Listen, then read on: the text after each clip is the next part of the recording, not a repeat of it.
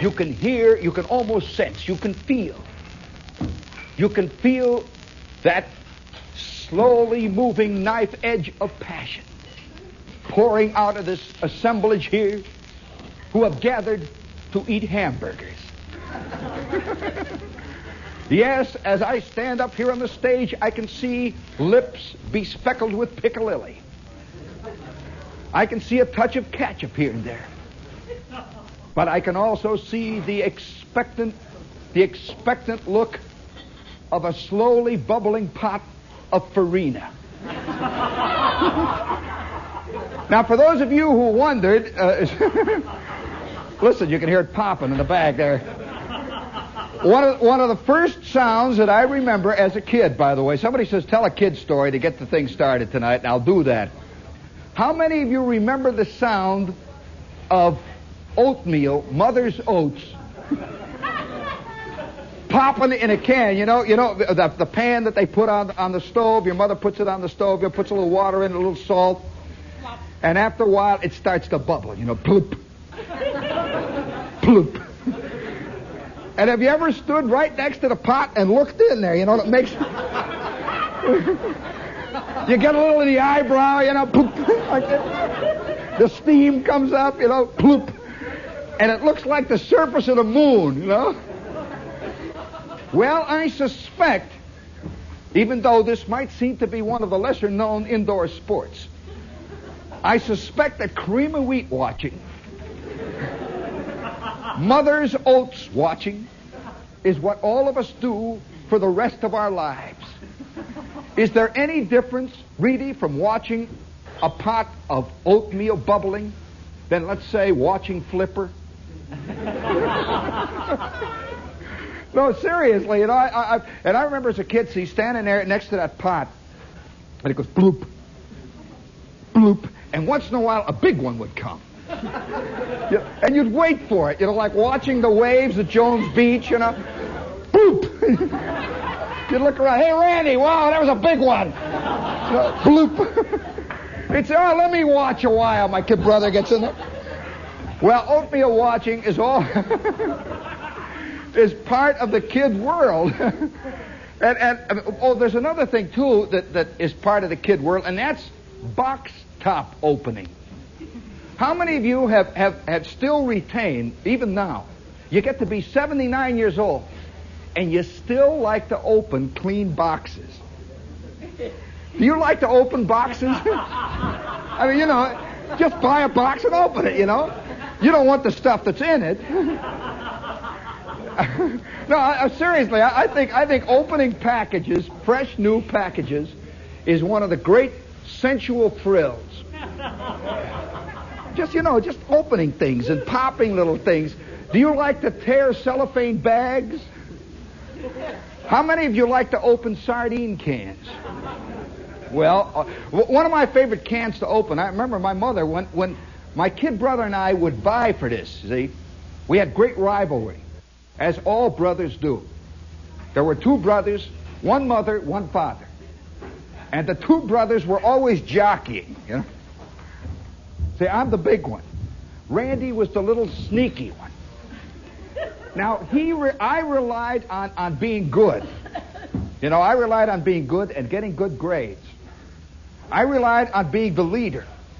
Randy, my brother, relied on whimpering. And you could hear him under the daybed whimpering. Whimpering. See, he's whimpering because he figured if he whimpered well enough, my mother would let him open the can of Chase and Sanborns. Well, I had just gotten a B in English, so I figured I should open this thing. Well, my mother would have the can of Chase and Sanborns, with the key on the bottom. And she'd say, who wants to open the can? We'd both jockey in position. And she'd see the two of us. And she'd look at one and the other. And then finally, I remember that she always solved it by saying, I better save it for later. And then later, she'd open it. Because there was nothing my mother liked better than that hiss, You just turn it goes like that. Well, this whole panoply of little forgotten thrills and pleasures, which, by the way, we all still live in. I'll never forget the time my father, speaking of forgotten thrills and pleasures, how many of you get this is a male thing, I guess, I don't know, get a peculiar sense, it's almost sexual, hard to describe it, a peculiar sense of excitement when you sit in or get into a brand new automobile. I mean, it's got about 10 miles on it. Everything is shiny. In fact, you haven't even opened the glove compartment yet. What a sense. What a great sense of power. And that smell. You know that smell of the paint and the leather? I wonder why they don't bring out a shaving lotion. You know, you can buy it in about 9 different types, you know, like Pontiac Tempest. Just wipe it all over, you know. Or Jaguar XKE, you know, just put it on her. Or used 37 Ford. Well, you know, this business of cars, this is the story, I guess, that I wanted to tell, because right now, you know, a lot of people buy cars either in the fall or the spring. A lot of guys are buying cars right now, and in fact, a friend of mine just got his last night. And I stood and looked at this new car, and I remembered one of the worst things I ever did to my father. How many of you have inside of you, probably these kids are already working on it, how many of you inside of you have a thing that you remember secretly that you did to your mother or your father that you at the time didn't know you were doing, but have since always felt absolutely rotten lousy about? I mean, you know, just kind of rotten.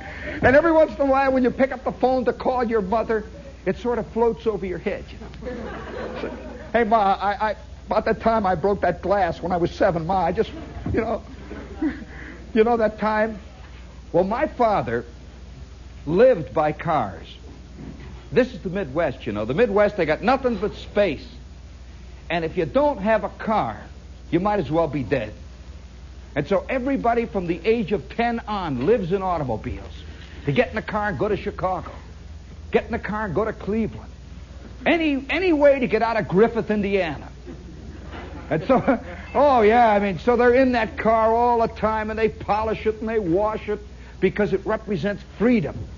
It represents to the person who lives in Indiana what the theater represents to the New Yorkers. I mean, if you were to kill all the theater in New York, what would the Brave Benith do, or the Benith Beret, whatever they are? What would all the women's clubs from Westport do? I mean, where would all the ladies from New Jersey go on Wednesday? Well, that's the same thing with the car. Well, my father never in his life owned a new car. Not once. He bought used cars. Just, you know, he was a used car man. He was born a used car, baptized, you know. And when he saw a car in a showroom window, a big brand new automobile, he'd see it covered with dents. He would see a shadowy outline of how it would look 7 years from now. With a sign on it, you know. It says, "Our Wednesday Special." He'd look at it, see, he judged the car by what kind of a used car it would make. How it would look with dust on it. And you know, with those 4-letter words written on the back that kids always... You know, he saw them that way. He saw them with one hubcap missing. And so then, after he'd looked at the new cars, we would go out. This was a big Saturday thing with me and my kid brother and my father. We'd go along Stony Island Boulevard in Chicago. It's big, long Stony Island Avenue. All used car dealers for miles. And the old man would walk along, he'd walk past. He had his favorite dealers. He never bought anything from them. He just liked the way their cars looked, you know. He'd look at Friendly Fred. Then there'd be Hungry Harry, you know. Then there'd be Angry Charlie, the Angry Armenian, you know. And then there would be the Angel. They name them all those things out in Chicago. And are you aware that in Chicago, the used car dealers have taken over television? You don't see that in New York because New Yorkers don't live by cars like they do out there.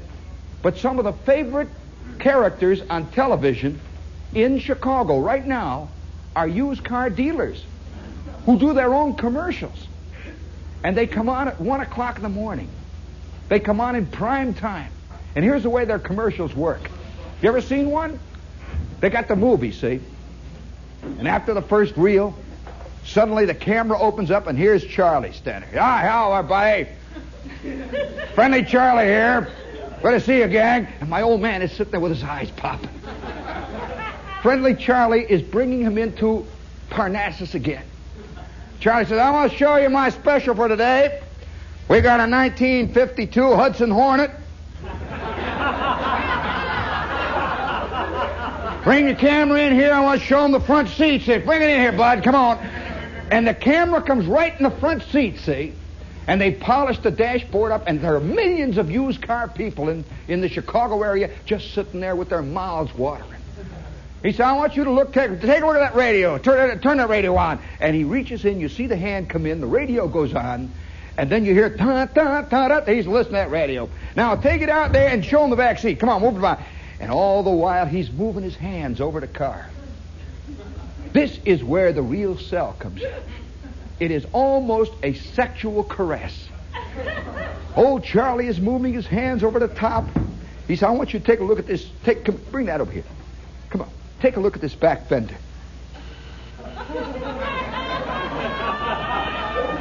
Oh, I'll tell you, television is lascivious in Chicago. He's now, wait a minute now, I've saved this for the last. I wanted you to see the grill. And then the camera moves around and picks up the grill, that big, shiny chunk of chrome, which really represents more than anything else the whole American way of life. That great big grinning grill. How many of you remember the Hudson Hornet grill? Well, it looked like it was smelling something. It had a car. That's why that car never sold, you know. Oh yeah, certain cars have got a flat. You know, other cars literally grin at you. You know, they've got that sweet look that. You know.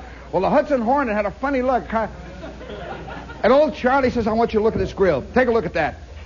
Now, folks, I know you're not going to believe me. This 1952 Hudson Hornet has only 76 miles on it. Now, I can hear you already out there. I hear you laughing. Well, let me tell you, this Hudson Hornet was owned by a Presbyterian clergyman. Paralyzed from the waist down. It was given to him by his congregation as a love offering. And every Sunday afternoon after church, he would be carried into the front seat of this car where he would sit and pretend he was driving to see his mother in Canton, Ohio. Now, if you'd like to own this beautiful 1952 Hudson Hornet, call this number immediately. Boom, boom, boom. That's the quick sell, see? And if you're the first one to call, this beautiful, genuine set of plastic dinnerware will be given to you absolutely free. Well, they sit there. All over the dial are these used car dealers, and they've got followings. Listen, they're bigger out there than Johnny Carson. They've got followings. Well, my father was early in that field. And we used to walk along Stony Island, you know, Stony Island Avenue, and they'd see him. Friendly Fred would be sitting there. He'd say, hi. The old man would walk past. He'd say, hi. See, they were always waiting for him to nibble. Every 2 years he bit. That was his gestation period. You see, the minute he bought a car, and I think all Americans share this with him, the minute you buy a car, you begin to get dissatisfied. You know, there's a very close sexual parallel here too. You know, this is the Playboy syndrome. Have you ever noticed that the Playboy has a new girl every month? Miss June, Miss July. Why? Well, after about 3 weeks after you've looked at Miss July, you know, 3 weeks, you know, you got this thing down like this, you know. After a while, it just comes down a little bit, you know. And then after about 3 weeks, you start reading the magazine. And by the end of the 4th week, you are ready for Miss August. Well, that's the way the old man was. I remember that my father taking delivery on his new 7-year-old used car. And he'd been talking about how fantastic it was, for weeks before he bought it. Because you have to work yourself up into that. He would work himself up, and then he'd finally get it. And about 3 hours after he got it, he'd be sitting in there, we'd be driving along. How many of you have experienced that first ride in the new car? Well, we never had a new car. Our cars all had at least 7 owners, 10 owners before it. You'd see mysterious stains. And all kinds of mysterious stains in the back seat.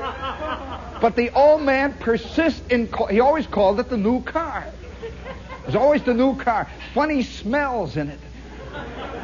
And once in a while, when we'd be cleaning the car, washing it, the second week after we got it, we polished it all. We'd get the whole thing with a can of Simonize.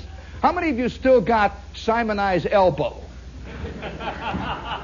How many of you have ever tried to put a coat of Simonize on a 7-year-old Graham Page? Which, by the way, was already, right out of the factory, was painted with sandpaper. That faded, And that used to be my job as a kid. After we would get the used car, it was my responsibility as the oldest kid to Simonize this thing. And on Saturday morning, after we got the car, I would get out there and wash the whole thing and start polishing. What a great feeling to see that hood come up. And then as you shine the trunk, your rag begins to go through the paint.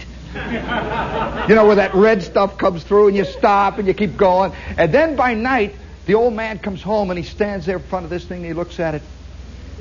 He says, "Jeannie, that's the most beautiful Simonized job I ever saw." He'd look at it and it's glowing and gleaming. And then he'd say, "Let's go for a ride." We'd all sit in the car. The old man up in the front seat, his Graham Page. I'm sitting behind him. See, as the oldest kid, I get to sit behind the driver. My kid brother is down on the floor in the back seat, whimpering. See, he caught hell about 2 hours before, and he's still, sniffing about it. My mother is sitting in the front seat, and we're going, whistling out. And then the first ray of the sun hits the hood, and the streaks begin to show. My father says, "Hood's a little streaked." And you see it. You say, "Well, guess I had water in the rag." It's all right. How about some ice cream? We drive into the drive-in, get the ice cream. The world is beautiful. The sun is in its heavens. And then we drive out of the drive-in with our ice cream. And about maybe 30 miles out, the old man starts to listen. Do you hear anything? That was his hey, do you hear? Wait, shh. Do you hear anything? Well, how could you hear anything in a Graham Page, He said, wait, just a minute. This thing's got bad tappets. I'll take it into Frank's Monday morning. He'll fix it up. Already, you see, the discontent was settling in. And by 3 months, the old man, it's just an old car now. He drives it in the garage, slams the door on it. After a year, he doesn't even remember he's got one. And he's already looking at Friendly Fred. He's going past, with that whole thing. So that was this kind of life. He was a used car man. Well, now, you got the scene? I'm a kid. And I bought my first car, a used car. It had 85 owners on it. By the way, how many of you have ever looked under the seat when you buy a used car? Under the front seat where you hardly ever go? Find all kinds of fantastic stuff, Oh, wow, Indian pennies and, oh, man, all kinds of... I'll never forget one guy, a friend of mine, Flick, as a matter of fact, bought a used car for $35, and he took the back seat out to clean it. And there, clamped against the back seat, were 2 sawed-off shotguns. Yeah, I told you about it. It's a true story, man. And I'll tell you, Flick turned green, and there were 10 cops over at his house within 15 minutes, wondering what he'd knocked over. Well, that was the thrill of buying a used car. Well, I'm a kid, see, and I'm 17. This, I guess, was the beginning of the new world. I'm about 17 years old, see, and I got a summer job working at the steel mill. I've just got out of high school. And I know that I'm going to get drafted, this whole bit, I'm going to go to the Army and all that stuff. And I've got a little money. I've been saving my money now for about 2 or 3 years, every cent I've got. And I'm getting a pretty good salary for a kid working in a steel mill. And one night, I'm coming home. I'm walking down this is Holman Street, which is the equivalent of Broadway here in New York, see? And I'm walking down the main street, and I go past Hirschbach's Ford agency. Now, Hirschbach was kind of a Taj Mahal of Hammond. You know how the Ford agency will control the whole town? Old man Hirschbach was in politics. He was the whole bit, and he had this fantastic agency. And he had all these new Fords, convertibles, station wagons, club coupes. And I'd stand there in front of the window, and I'm looking at this club coupe. Brand new one. A beautiful light blue. A kind of eggshell blue. Brand spanking new car. I go in, I walk in there, and this is something nobody in our family has ever done. Gone into a new car agency. Well, I walk in. Look at this. And immediately there's a guy over there, with the thing in the lapel, the carnation. He comes over, he says, what do you think of it, son? I look around.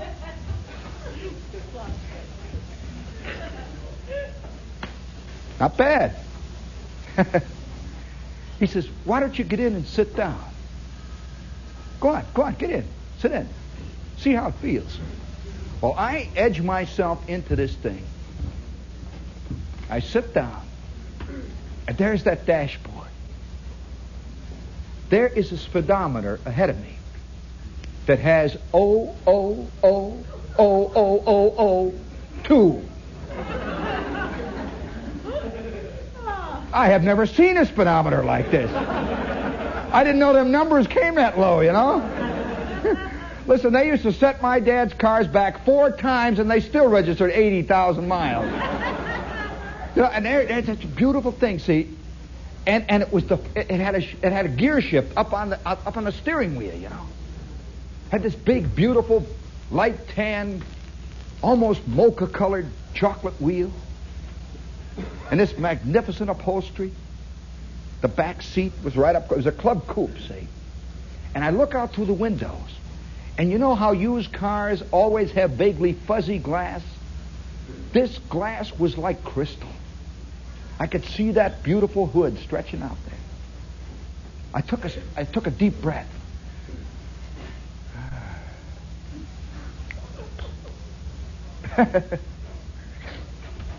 Why not? Why not?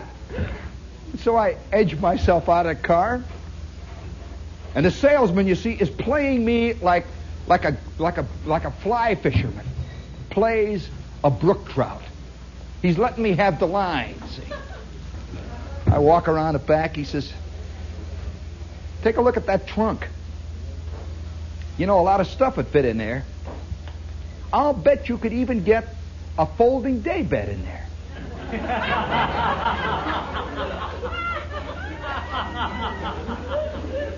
Well, I'd been having a lot of trouble in that line, He said, another thing, that gear shift there, you notice it's not on the floor in between the people who sit in the front there. I know one guy that has a sprained knee today from that problem. That's called the MG knee. Have you ever tried to have a date in MG? Whew. I'll tell you. So I look at this car, see, and I say, oh, well, gee, how much how much it cost? He says, what difference how much does it cost? He says, you know, you can get this car for $310 down. I had $440 at home. The $440 was supposed to go to my college education. So I walk around the back of the car. $310. How much is it a month? You can have a car like this. Let's see, how long do you want to take to pay? 18 months, 36 months, 20 years? Or would you just like us to own you for the rest of your life? Would you like to come here and work as a slave for the rest of your life? I was willing at that point, you know. Man will sell his soul cheap. So I says, I figure about... I'm thinking, see, when am I going to get drafted? I said, about 2 years. He said, wait a minute, just a minute, I'll figure it out. He looks at the chart. Of course, he knows, you know, he's been doing this. He's pretending he's figuring, see. He said, hey, aren't you Shepherd's boy? Said, yeah. Listen, I'll tell you what I'll do. I'll give you a little bit off. That's pretty hard to resist, you know. I said, how much? He said, $7. I'll tell you what I'll do. I'll throw in an extra set of windshield wiper blades. Don't do that, everybody, you know. We charge them extra for that. I said, gee, that's awful nice. Mr. Garrity, he said, call me Stan. Okay, Stan. Well, 5 minutes later, I'm out on the street, see. I have told him I'll think about it. Well, you know, there's no thinking. You don't think when passion is involved.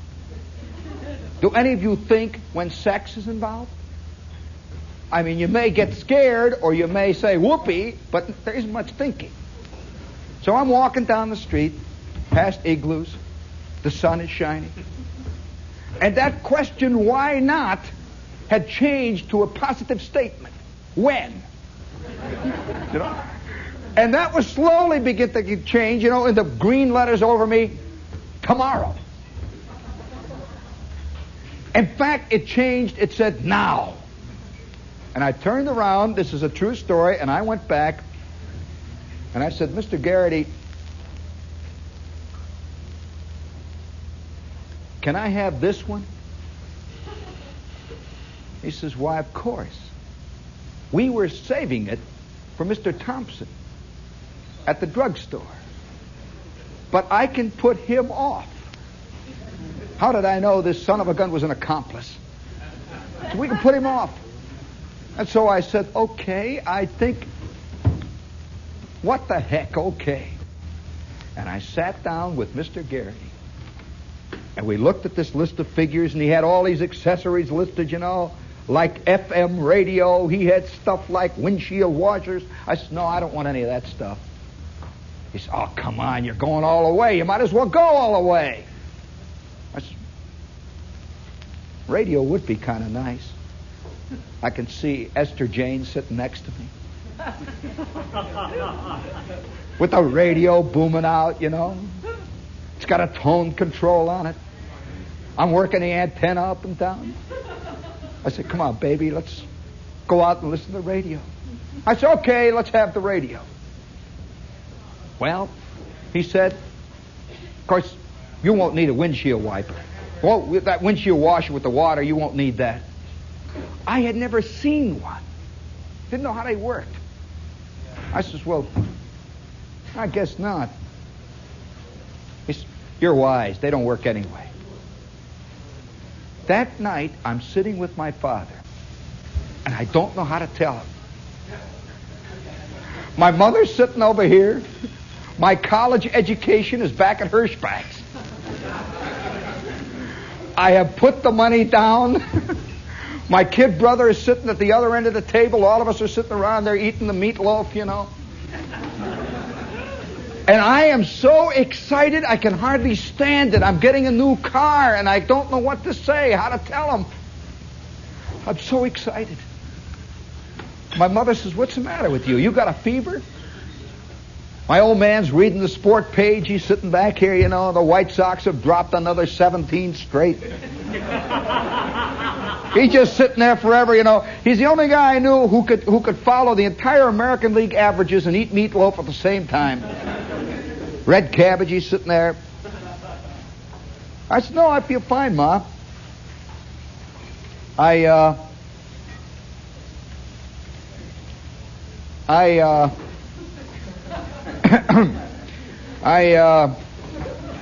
the old man looks up. He figures there's certain great moments in a kid's life. Like, he figured any minute now I'm going to say something like, Esther Jane and I eloped. You know, when a guy gets that sound, I've got something to tell you. And he looks up. I said, I bought a car. I bought another car. I couldn't say new, you know. I said, I bought another car this afternoon. And now the old man is with it, see.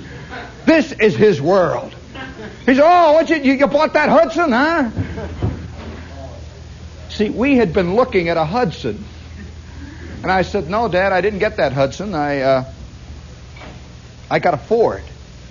He said, oh, Ford. Yeah, well, I was looking at a 38 Ford the other day. It wasn't too bad, you know. What year did you get? He never even thought of new ones, you know. What year did you get? I said,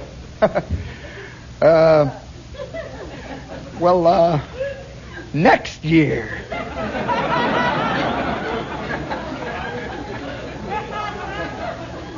And the old man put his paper down. He says, what year? I said, next year, Dad. He says, what happened? Did somebody take delivery of it and crack it up or something? What? I said, no, Dad, I bought a new Ford at Hirschbach's. I'm getting it in 2 days. They're delivering it. And it was a silence. And my father, he sort of sat there for a minute, and then he said, gee, what color did you get? See, used cars don't come in any color. They just, you know, you don't have a choice of colors when you're buying a 38 Hudson, you know. It's just the color it comes in. It's used car color, you know. He said, what color did you get? And I said, well, I ordered, they call it Wedgwood blue. He says, you mean Wedgwood, what color blue is that? And I said, well, that's kind of a light blue, Dad. It's Wedgwood blue. There's a pause. He says, did you have a choice of colors? I said, yeah, they had a maroon, they had a light green one, they had a black you could get, they had a white, and they had a terrific gray, Dad. In fact, I saw a gray convertible today with red leather seats, and he's just looking at me. He says, did you give him any money? I said, yeah, I paid the down payment, Dad. I'm getting it 2 days. You want to go down and look at it? He says, yeah. Gee, come on, let's go.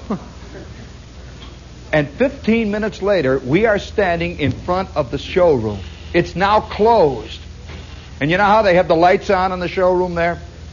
And there are all the cars sitting on that floor. The potted palms. And right smack in the middle is this light blue, magnificent club coupe. And it's got a little sign, red letters, sold. I said, there it is, Dad. We stand there, walk back and forth. Gee, it's got a pretty good front, hasn't it? I said, yeah. Says, gee, that's not bad. You know, who'd you buy it off of? I said, Mr. Garrity. I said, oh, yeah, Stan. Stan had worked at the dairy where he had worked. He had now graduated to selling new Fords. And for 10 minutes we stood and looked at the car. Well, the 2 days went by almost like a dream, hoping, planning to get that car. And finally it was Saturday. And Dad and I go down, and Mr. Garrity gives me the key. You know that moment when you get the key? They ought to have trumpets or something, you know? They ought to film it, you know, like weddings. He gives me the key, you know. I thought they'd have some kind of ceremony, but no, the guy just says, here's your key. Okay, so long. I get in the car. My dad sits in it next to me. I put the key in for the first time. I threw the switch. And you know how a new car starts? A little tight, you know. Boom. No sound at all. It was the first car my father had been in that you could talk in. Nothing. He says it's died. The motor died. Come on, you're flooding it. I said, no, Dad, it's running. I said, oh. And I ease it down into first, and down the ramp I go, and out onto the street. The sun is shining. The birds are singing. My old man is sitting there next to me. And we're about 2 blocks away. And he says, boy, they sure don't build them like they used to, do they? Little did I realize he was trying to rebuild his world. Little did I realize he was trying to somehow putting it into focus. And we drove all the way home, and he says, you know, plastic dashboard, wow. I says, Dad, you know, they clean off real good, you know. And that little speedometer, that mileage indicator is ticking over. 1, 2.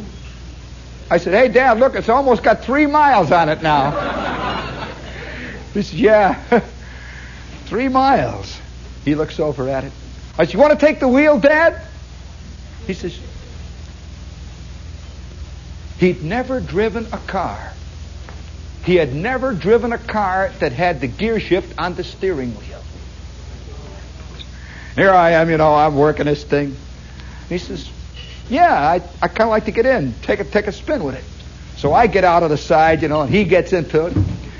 And you know, how many of you grew up sitting behind a father who was a magnificent driver? You know? You'd sit there and you'd watch your old man. I used to watch my father shift gears, you know, his arm is hanging out the window, the clutch, and, you know, and I'd watch him. I'd watch him, you know, and I'd watch him signal like this. I even studied how he used to yell out the window, you know. My old man was one of these great yellers, you know. He had great timing. He would time his yell so that the car was just far away enough so the guy couldn't get back at him. You know, he was the last, so the guy would cut him off, and he'd just wait. That car would make that swoop around there, and he'd go, wah, wah, wah, and the guy's gone, you know. You could see that head in the car like that. The old man's already made his right turn, and he's made his point, and the audience applauds, you know. Magnificent. What a fantastic vocabulary. My father worked in car yelling. My father worked in traffic obscenity. He worked in that field the way Michelangelo worked in marble. You used to hear him in the bathroom practicing. And he's just hollering, you know. Well, so I get out of the car. He's that kind of a driver, you know. It's got terrific. He had fantastic confidence, you know, great control of the car. He grew up in cars. And so I get out of the car, you know, I walk around. He slides over behind his seat. He sits there behind his wheel. This brand spanking new automobile. Next year's model. The old man sits there. I'm watching him, smelling this fantastic odor, this new car smell. And he's got a hold of the gear shift, see?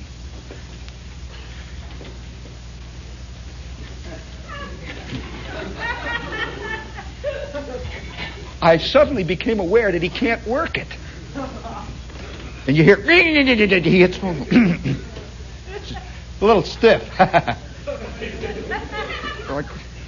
said, Dad, pull it up and down. Which is up and down. Okay. Up, How high does it go? Up, up. I says, no, Dad, easy. Just gently. Use your hand. Just flick it up. Just flick, see. He grabs it, like you grab a gear shift, see. I said, just flick it up and down, Dad. I said, now let the clutch out easy, Dad. And we start to go. Gee. It's kind of got a nice pickup. I said, now put it in second, Dad. He goes, I said, no, Dad, not reverse, second, Dad. Now, easy. I said, put it back in neutral, Dad. See, flick it up now. It's in neutral now. See, got it in neutral? Now, all right, now back into first, up, easy, and down. We start to go.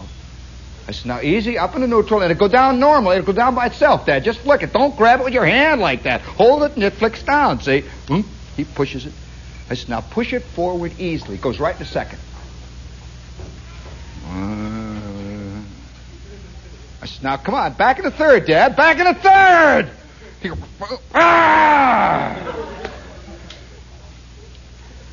I said, okay, Dad.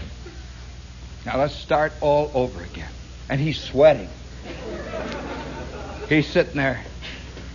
And he finally gets the car into third. And we start driving home. Well, now, have you ever steered a 7-year-old car with bad kingpins? Well, my father had shoulders like bowling balls. Just from driving cars, Hudsons, Graham Pages that had no kingpins. The front end steering bearings were gone. I remember great scenes of my father. We'd hit a streetcar track, see. And it would go, and the old man is going like this, you see the shoulders, the cars go, oh, shut up, you bum, and the front end's going like that, see. Well, he always corrected for that, you see. For years, all of his cars pulled either to the right or the left. And so now he's in a car that just sort of goes, You see him, he'd horse it around like that, and he'd go on. I said, easy, Dad. Now, come on, easy. Watch it. You're going to hit that tree there. We finally get up into the backyard, and we turn it off. Up the steps we go, into the kitchen. My mother is all dressed up for the first ride in the car, And she says, how is it? The old man says, it's got one of them damn steering wheel shifts. They don't make cars the way they used to. And my mother took a look out the window and she says, it's beautiful. What a beautiful car. My father says nothing, just walks away. I said, come on, Dad, let's all go for a ride. Well, that afternoon, I realized, and I think he did too, that a whole new world has come into being. Are you aware that there are 18-year-old kids today who get Mustangs for graduation from high school? Are you aware of that? That's a scary one. I know one chick that got a 900cc Harley Davidson. I'm serious. Speaking of that, by the way, what radio station are you listening to, gang? AM and Rendezvous is coming, and you'll never be the same.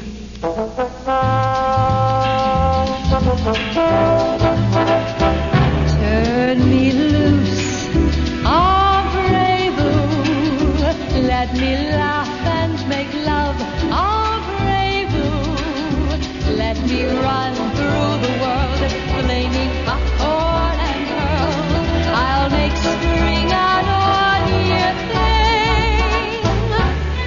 Rendezvous is coming, and you'll never be the same. We'll make spring an all-year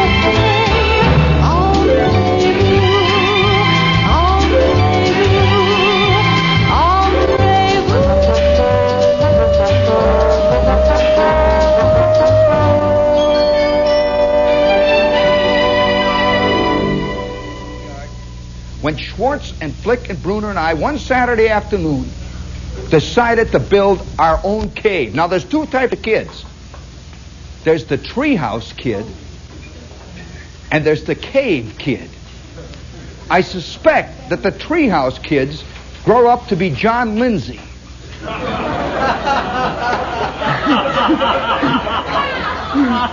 They grow up to be Republicans, you know.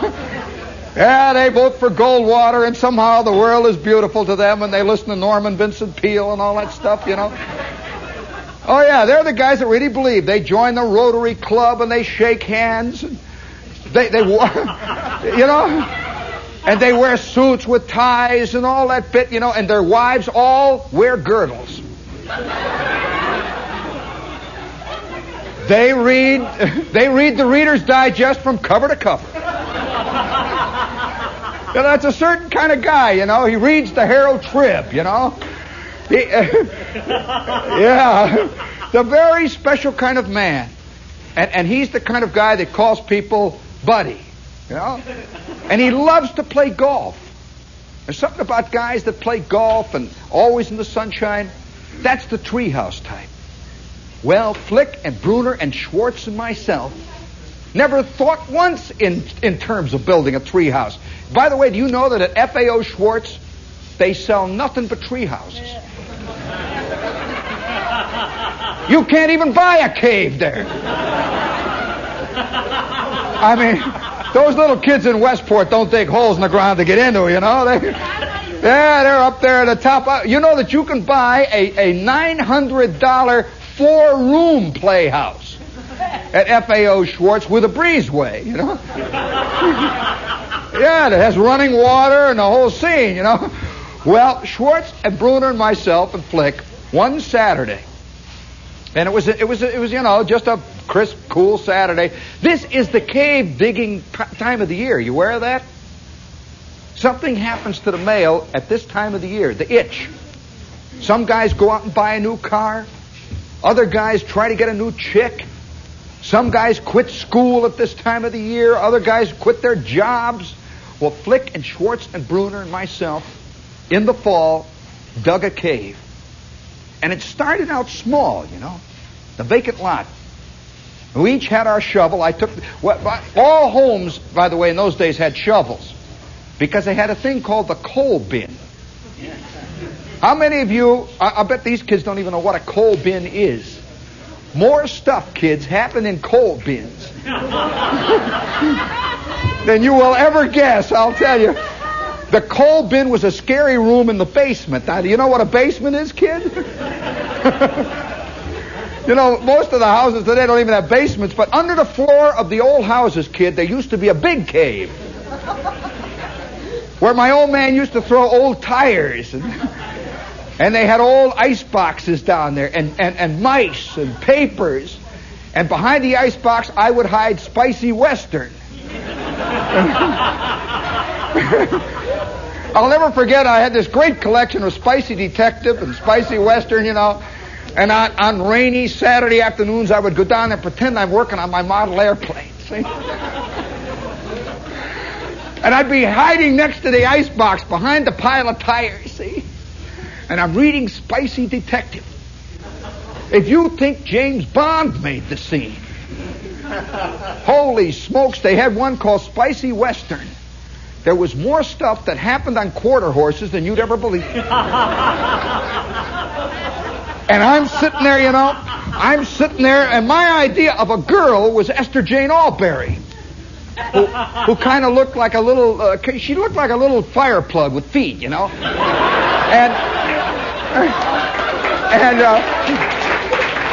Now wait a minute, gang.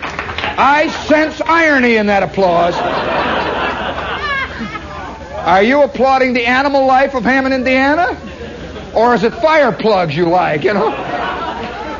So I'm sitting there, you know, by this. I remember these afternoons, see, I'm sitting down there next to the ice box. I'm reading this thing, sweating, you know. Always with one ear out for the steps coming down, you know, hearing the steps. And I would always wait for somebody, everybody's out of the house. And I'm sweating. Oh, wow. I had a big stack of them. And I would hide them behind the ice box. And I'd pack them all in there, and I'd put newspapers in there, and I'd throw old tin cans and ball jars up against it, you know. Nobody ever came near this ice box. It had 4 inches of dust, cobwebs. Mice lived in it, you know, that whole bit. That ice box was in the house when we moved in there. had ancient smells. How many of you remember the smell of an ancient refrigerator or icebox? Of old petrified hamburgers. The smell of ancient lettuces. The smell of those countless little saucers with just what was left of the peas, you know? With the little white coagulated grease around the edges of it. Have you ever wished in one commercial, one TV beer commercial, the guy would open up the refrigerator? You know, all his junk falls out and he pushes it in, you know. Just once, I would like to see one refrigerator in a TV beer commercial that has not been defrosted for a month and a half. Looks like a big white football hanging there, you know. The door is hanging out, you know. That smell comes out, you know. Where's the beer, Emily? Well, I'm sitting down there next to that ice box, and it goes on for a whole year and a half, see, and I had a little racket going. There was this place where they sold magazines and newspapers, and I used to deliver newspapers for them. And when I'm folding the newspapers, you know, I'm sitting down there folding, you know. How many of you remember how to fold newspapers? That's an art in itself. You flip, you like that, you know, in the bag, flip, you know.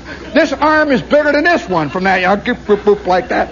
Well, about every third day, I would fold a spicy Western in, real quick, right in there, see, like that. I wonder how many people got a spicy Western with their Chicago Trib. Well, about every couple of days, I got a new one. And now I've got my little library of debauchery. My little library of this is where I gained my knowledge of the Western world and of womankind. You learned it from Tennessee Williams. I learned it from the guy in a quarter horse. Well, I am just, you know, I'm involved in this. And I remember that fantastic moment. One Saturday, there's nobody in the house. I go sneaking down the stairs.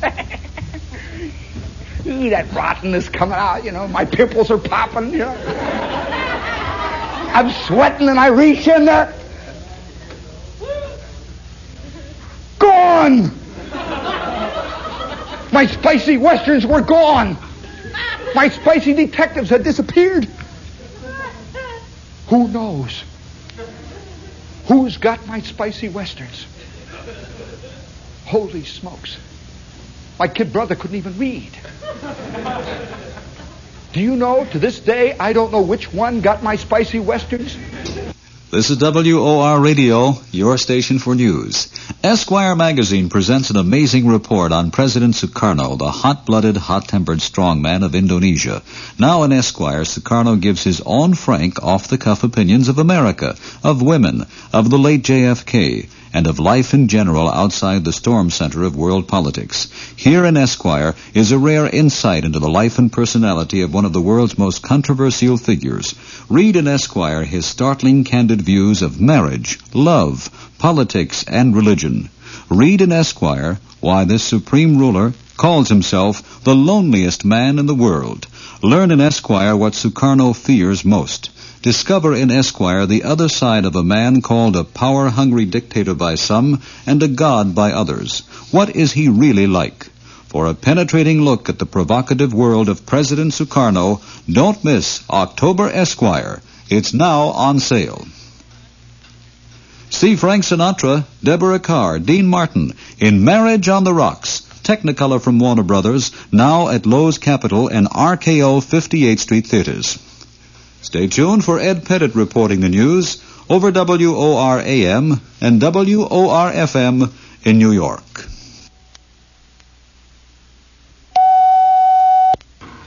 Good evening, everyone. Here is the late hour news, the 11 p.m. edition. Ed Pettit reporting. The New York newspaper blackout goes on tonight. The Times still unable to come to terms with the newspaper guild, and the mailers still unable to come to terms with the Publishers Association. But the Herald Tribune, one of half a dozen papers that shut down in sympathy with the strike-bound Times, says it's going to resume publication on Monday, says it has no choice, explaining in general terms that it's a matter of money and other considerations. Juan Bosch, former Dominican president and for 2 years in exile, returned home today to the plaudits of thousands who had tried to restore him to power in the April uprising. He inveighed against American action in that revolt, said the International Court of Justice should fine the U.S. $1 billion, said the people of the Dominican Republic should use every possible means to rid the island of foreign troops. Bosch has disavowed any intention to run in the general elections promised for the next few months. Several other sour notes on the international front tonight.